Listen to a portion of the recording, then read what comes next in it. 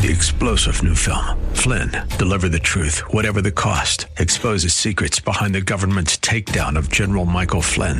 Flynn knew what the intel world had been up to. He ordered the first audit of the use of contractors. This set off alarm bells. He told the truth. He was the most dangerous person for Donald Trump to hire. They had to get rid of Flynn. Flynn, deliver the truth, whatever the cost. Available now. Watch it today. Go to salemnow.com. salemnow.com. And good morning. I'm Gary Randall. Thank you so much for joining me today. It's Wednesday, September the 22nd, 2021, in the year of our Lord. Today is autumn. It arrives today at 3:20 p.m. Eastern Time. It's about 12:20 out here on the West Coast. There are also 100 days left in 2021. Only 100 days. Time flies when you're having fun. In fact, time flies even if you aren't having fun sometimes.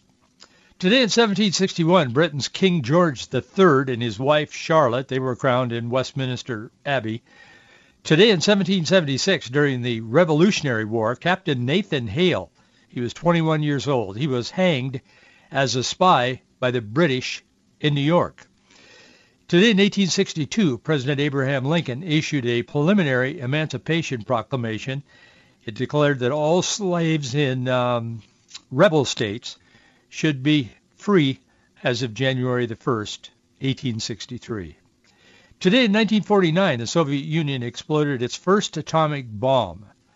Today in 1950, Omar Bradley, he was promoted to the rank of five-star general, joining an elite group that included Dwight D. Eisenhower, Douglas MacArthur, George C. Marshall, and Henry H. Hap Arnold. Today in 1961, the Interstate Commerce Commission issued rules prohibiting racial discrimination on interstate buses. Today in 1975, Sarah Jane Moore attempted to shoot President Gerald R. Ford outside a San Francisco hotel, but missed him. 10 years ago today, American diplomats led a walkout at the United Nations General Assembly as Iran's president fiercely attacked the United States as an arrogant power ruled by greed and eager for military adventurism.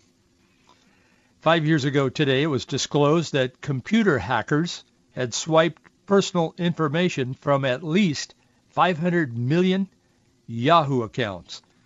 That was believed to have been the biggest digital break-in at an email provider at that time. I think it still would be the biggest one. 1 year ago today, the UN General Assembly convened in its first ever virtual meeting. Secretary General Gutierrez,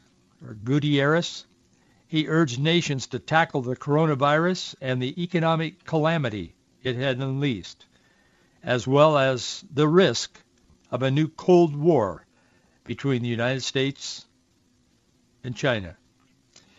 Well, President Biden spoke at the United Nations this week, yesterday. It was not virtual, but it was virtually revealing of what he sees, his vision for America as we fit in to the world. We become one of the bunch. We become a village, not a city on a hill.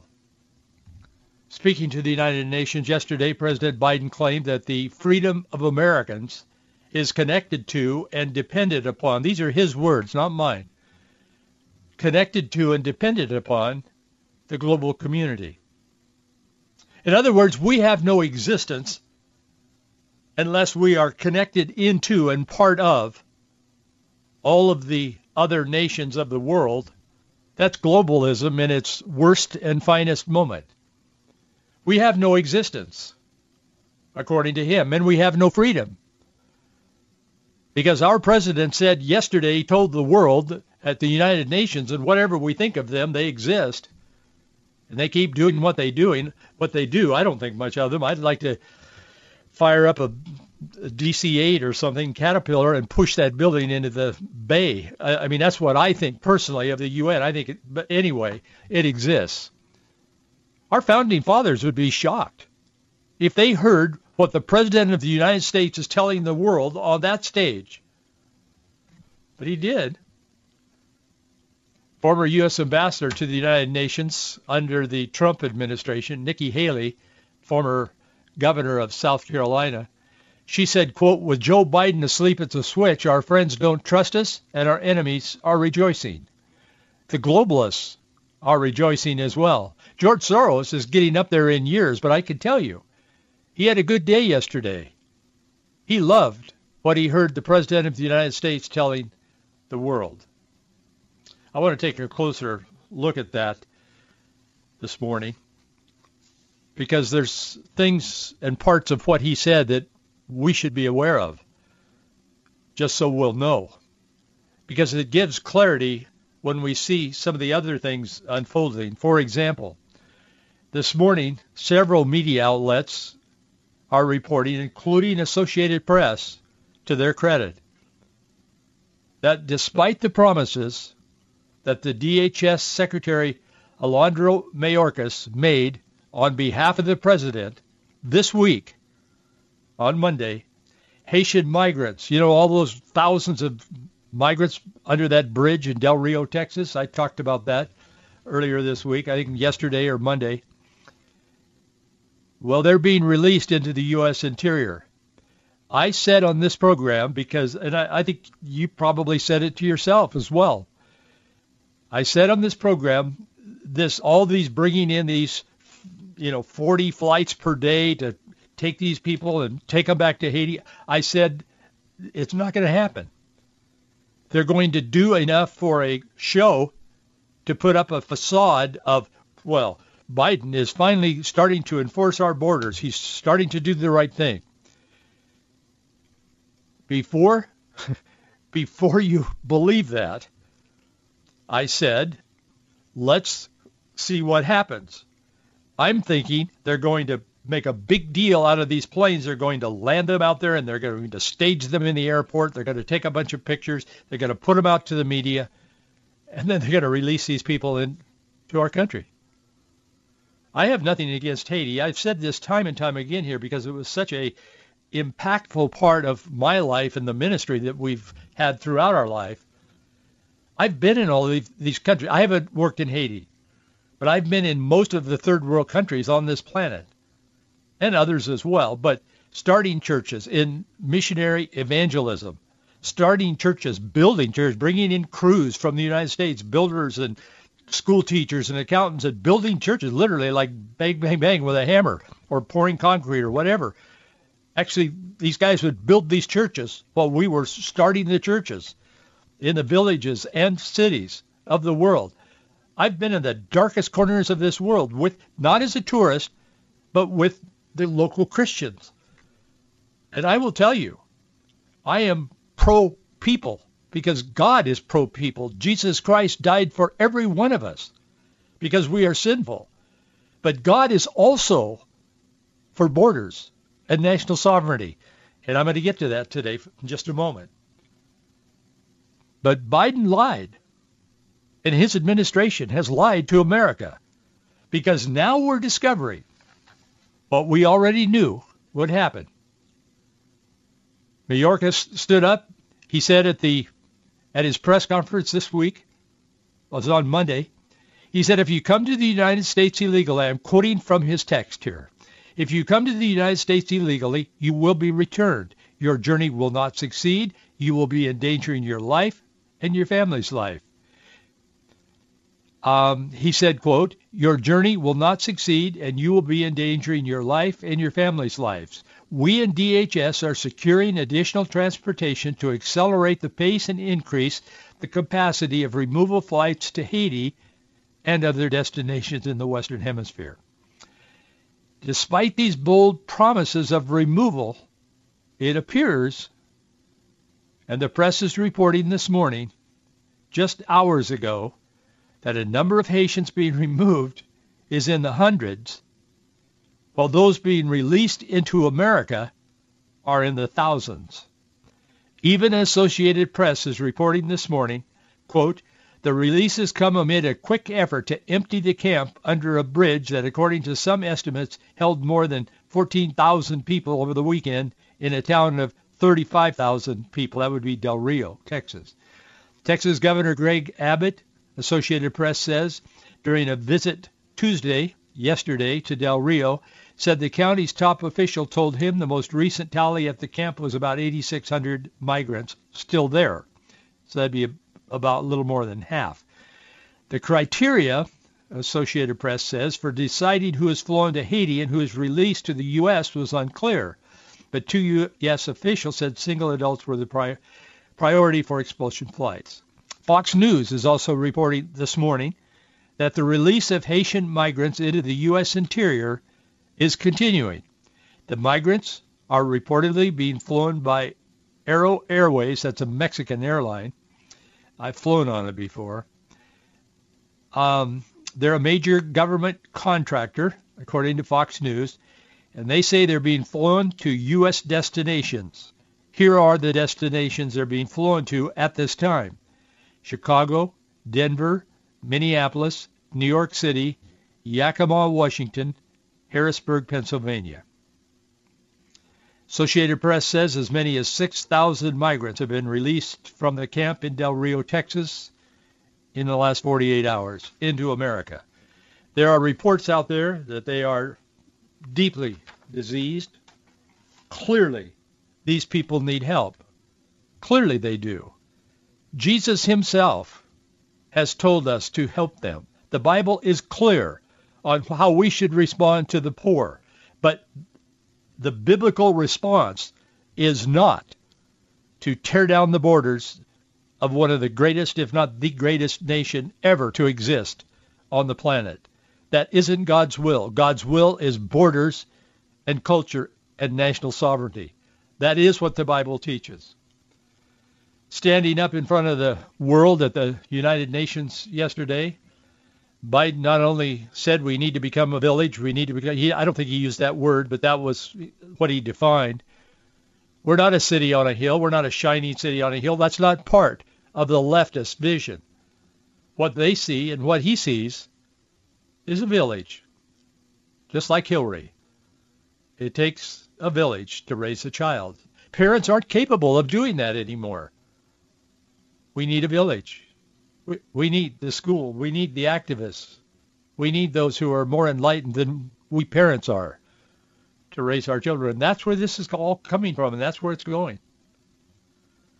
President Biden said that to deliver for our own people, we must engage deeply into the rest of the world.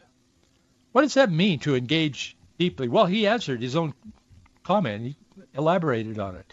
He pledged to double U.S. financial aid to poorer countries to help them switch to cleaner energy and to cope with the merciless effects of climate change.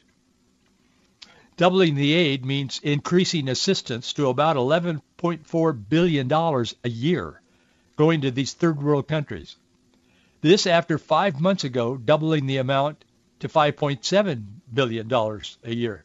So within a 6-month period, he's gone from about 2.5 or less, 2.3 billion to 5.7 billion. Then he promised 11.4 billion yesterday. He said, we're opening a new era of relentless diplomacy, using the power of our development aid to invest in new ways of lifting people up around the world. But this isn't lifting people up. You know why? Because I know, I've been there. I doubt that he's been in very many third world countries. I don't know much. I was born and raised on an orchard, and here I am, but in Yakima Valley. But I will tell you, the billions of dollars that flow to these third world countries, and you know how I know? Because the people who live there have told me this. It doesn't help the people for the most part. A little bit of it trickles in for the sake of press and reporting and so on. But for the most part, the billions of dollars that are sent to third world countries end up in the pockets of a few.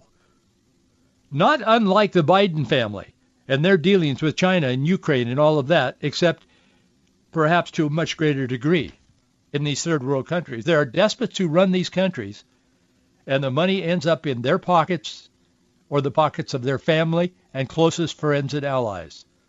That's where the money goes. It doesn't help. You send Franklin Graham will tell you this. He's figured out ways to crack this with his Samaritan's Purse. That's why we should always give the money through these nonprofit organizations that have been tested and true, particularly the Christian ones. But we rarely do that. We do sometimes, the American, in fairness, but not a lot. For the most part, this money flows in there like the Columbia River. And there's enough money to fix all the problems. And then we do it again next year and the next and the next. That's why the Great Society that LBJ set in motion years ago, when I was a young man trying to figure out what made this world turn as far as the political aspect of it. But I will tell you, money is not the answer. And they throw money around like it's endless. And I guess to a politician sometimes it is, because it's other people's money. That's the epitome of socialism, isn't it? Biden claimed also that the freedom of Americans is connected to and dependent upon the global community. He really did sound like Hillary Clinton. It takes a village. The president told the world, I quote him here, "There's a fundamental truth in the 21st century. Within each of our countries and as a global community, our own success is bound up in others succeeding as well. To deliver for our own people, we must engage deeply with the rest of the world. Our security, our prosperity, and our very freedoms are interconnected. In other words, we have no security, we have no prosperity, and we have no freedom except as it is harvested from our interconnectedness or our relationship with all the other countries of the world." I'm not suggesting that the United States become isolationist, like we build walls around our borders in the sense of culturally and not having relationship with other countries. That's silly. House Foreign Affairs Committee ranking member Michael McCaul, he highlighted the discrepancies between Biden's words and his actions. He told the press yesterday, he said yesterday afternoon after President Biden had spoken, he said President Biden's speech today does not match his actions. His failed leadership led to the chaotic and deadly withdrawal from Afghanistan that abandoned our partners, angered our NATO allies, and emboldened our adversaries. All the while, he said, China is ratcheting up its aggression in the region, its malign influence around the world. Tough talk is useless if it's followed by weak actions. That's what we're seeing in America. We do not have leadership now. Former U.S. Ambassador, I mentioned her a moment ago, Nikki Haley, she'll probably run for president in 2024. In fact, she has said she's strongly considering it, but she will not run. In the primary, she will not run at all if President Trump runs, because she will support him. She said that publicly several times, so I'm pretty sure that's what she means. But anyway, she said, quote, President Biden's speech ignored the reality and the seriousness of America's threats and enemies. China, Russia, Iran, North Korea, Venezuela, Afghanistan, and terrorism, she said, to name a few. She said, under Trump, the world knew where we stood. At the UN, we took the names of our enemies and had the backs of our allies. And speaking of Trump, there's a news story out there that was just published about an hour ago, about an hour before we came on the air this morning. Trump has filed a lawsuit, a $100 million lawsuit against the New York Times for their illegal, I think is the word he uses, for their publishing of his tax records. And I think he's pretty serious about it. I think he's going to go for it. Be interesting to watch how that plays out. But that's what Nikki Haley's talking about. You never need to guess a whole lot about where Trump's coming from. Sometimes he tells you more than you want to know, but nonetheless, you can pretty well know where he's going. And we have other leaders in the conservative side that are like him, different personalities, but they have that same virtue of letting people really know where you're coming from. Because if people don't know, they don't expect anybody, any leader to be perfect. None of us are perfect. But they do expect them to be authentic. But the left is they just go through these words, this mumbo jumbo. And as a young man, I begin to see this, and now it's 100 times worse. I'm over 40. That was several years ago. when I begin to pay attention to the political side, then I begin to integrate it into my sermons in church, preaching from the pulpit. Yeah, no, and the people didn't leave the church. In fact, the church grew, and people thanked me for letting them know what was going on. Church needs to be the voice in a culture, not the news media. The church should be bending the culture toward righteousness and speaking to the issues and informing Christian people in general as to what's going on in our world. But we hide behind this cloak of separation of church and state, which isn't bad at all. I mean, it's been inverted. It's been put on its head, but I understand they enforce it and they put penalties on us if we talk about God in the wrong place, or we, God forbid, pray in the wrong place. But the church is supposed to lead, not follow. Be not conformed to this world, but be transformed. How do we be transformed? By the renewing of our mind. How is our mind renewed? By the power of God. The gospel is the power of God unto salvation. And we speak the gospel to the issues and to the people. And somehow people who do not know the Lord personally, when we speak the truth, and it relates to what's affecting their lives, your lives today, we understand not only that we have a need, that we're fearful, that we're confused, but we understand there is an answer. There is a sure answer. And it's not me on the radio. It's Almighty God in his word that never changes. Heaven and earth will pass away, but God's word never changes. I'm sure you've memorized this, or many of you have. Proverbs chapter 3, verse 5 through 7. Trust in the Lord with all thine heart, and lean not to thine own understanding. In all thy ways acknowledge him, and he shall direct thy paths. Verse 7 is often not mentioned, but it says, be not wise in thine own eyes. Fear the Lord and depart from evil. We're in a rush in our world today to be wise in our own eyes, and it's not working. Biden's eyes see a village. Our founders' eyes saw a city on a hill. What do you see for America? And more importantly, what do you see as our responsibility before God? To whom much is given, much is required.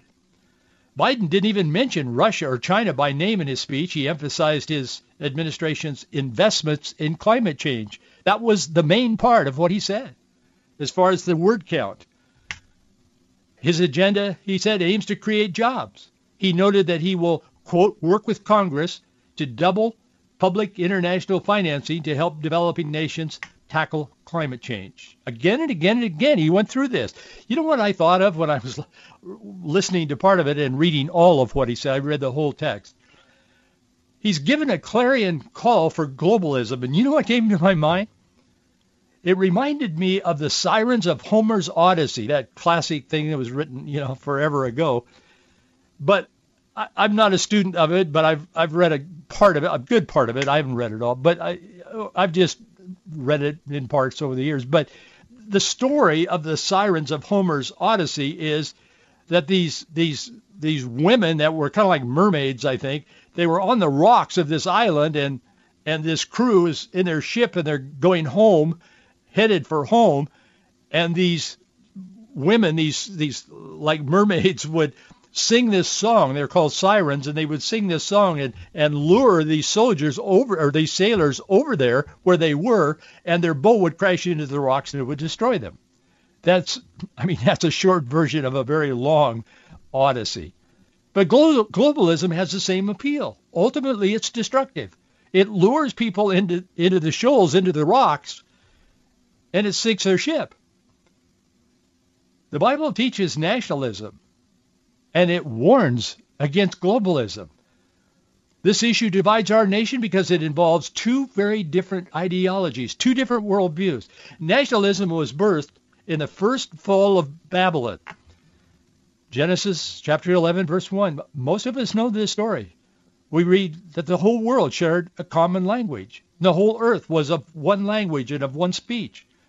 Verse 2, Genesis 11, verse 2, says, Then they said, Come, let us build ourselves a city and a tower with its top in the heavens, and let us make a name for ourselves, lest we be dispersed over the face of the earth. Globalism didn't last. That was a call for globalism. Globalism didn't last. Genesis chapter 11, verses 7 and 8 tells us what happened next. Quote, the Bible, Come, let us go down and confuse their language so they will not understand each other. So the Lord scattered them from there all over the earth, and they stopped building the city, this Tower of Babel. The dawn of nationalism upon the destruction of Babylon was a direct effect of the depravity, the sinfulness, the unrighteousness of humanity. When left to our own devices, united together under this global village concept of the left, the culture declines because the people decline spiritually. And ultimately, our leadership in a global concept that we're now under in this administration, that concept always gets to the point where the leadership tries to usurp the role of God himself. The biblical case for national identity is strong throughout the Old Testament. I talked about that the other day. Time after time after time in the Old Testament, borders are honored by Moses and others. Throughout the Old Testament, borders are recognized. But in the New Testament, Acts chapter 17, verses 26 and 27, they explain why. And hath made of one blood all nations for men to dwell on all the face of the earth, and hath determined the times before appointed and bounds of their habitation. That's boundaries. That they should seek the Lord, if haply they might feel after him, as though groping in the darkness, that means, and find him, though he be not far from every one of us. That is how God wants to reach the world, by giving his Son, who was crucified, died, and resurrected on our behalf because we have sinned and we needed that sin paid for and we could not do it. And the way God wants that message dispersed into the world is through all of us within our boundaries, or the bounds that he has set mankind to. And when we decided to go against that at the Tower of Babel, God came and dispersed and confused the languages. And we're seeing some results of that still today. We need to have an ear to hear. We need not to be enticed over to the rocks by the sirens of Odyssey, but we need to hear the word of the Lord and hear what God has to say to us. I'm out of time. I have more to say, of course, but we'll continue this tomorrow. I need your support. We need to catch up. Box 399, Bellevue, 98009. See you tomorrow. 3-star General Michael J. Flynn, head of the Pentagon Intelligence Agency, knew all the government's dirty secrets. He was one of the most respected generals in the military. Flynn knew what the intel world had been up to. He understood its funding. He ordered the first audit of the use of contractors. This set off alarm bells. The explosive new documentary, Flynn, Deliver the Truth, Whatever the Cost, uncovers the facts behind this scandal. Flynn told the truth. He was the most dangerous person for Donald Trump to hire. I find out the worst enemy that I'm going to face in my life is right here in America. They took my assessment and they wanted me to change it. And I was like, I'm not changing it. They had to get rid of Flynn. With in-depth interviews, archival footage, and never-before-seen personal records of the man behind the headlines. I just felt like I was drowning. Flynn, Deliver the Truth, Whatever the Cost. Available now. Watch it today. Go to salemnow.com. salemnow.com.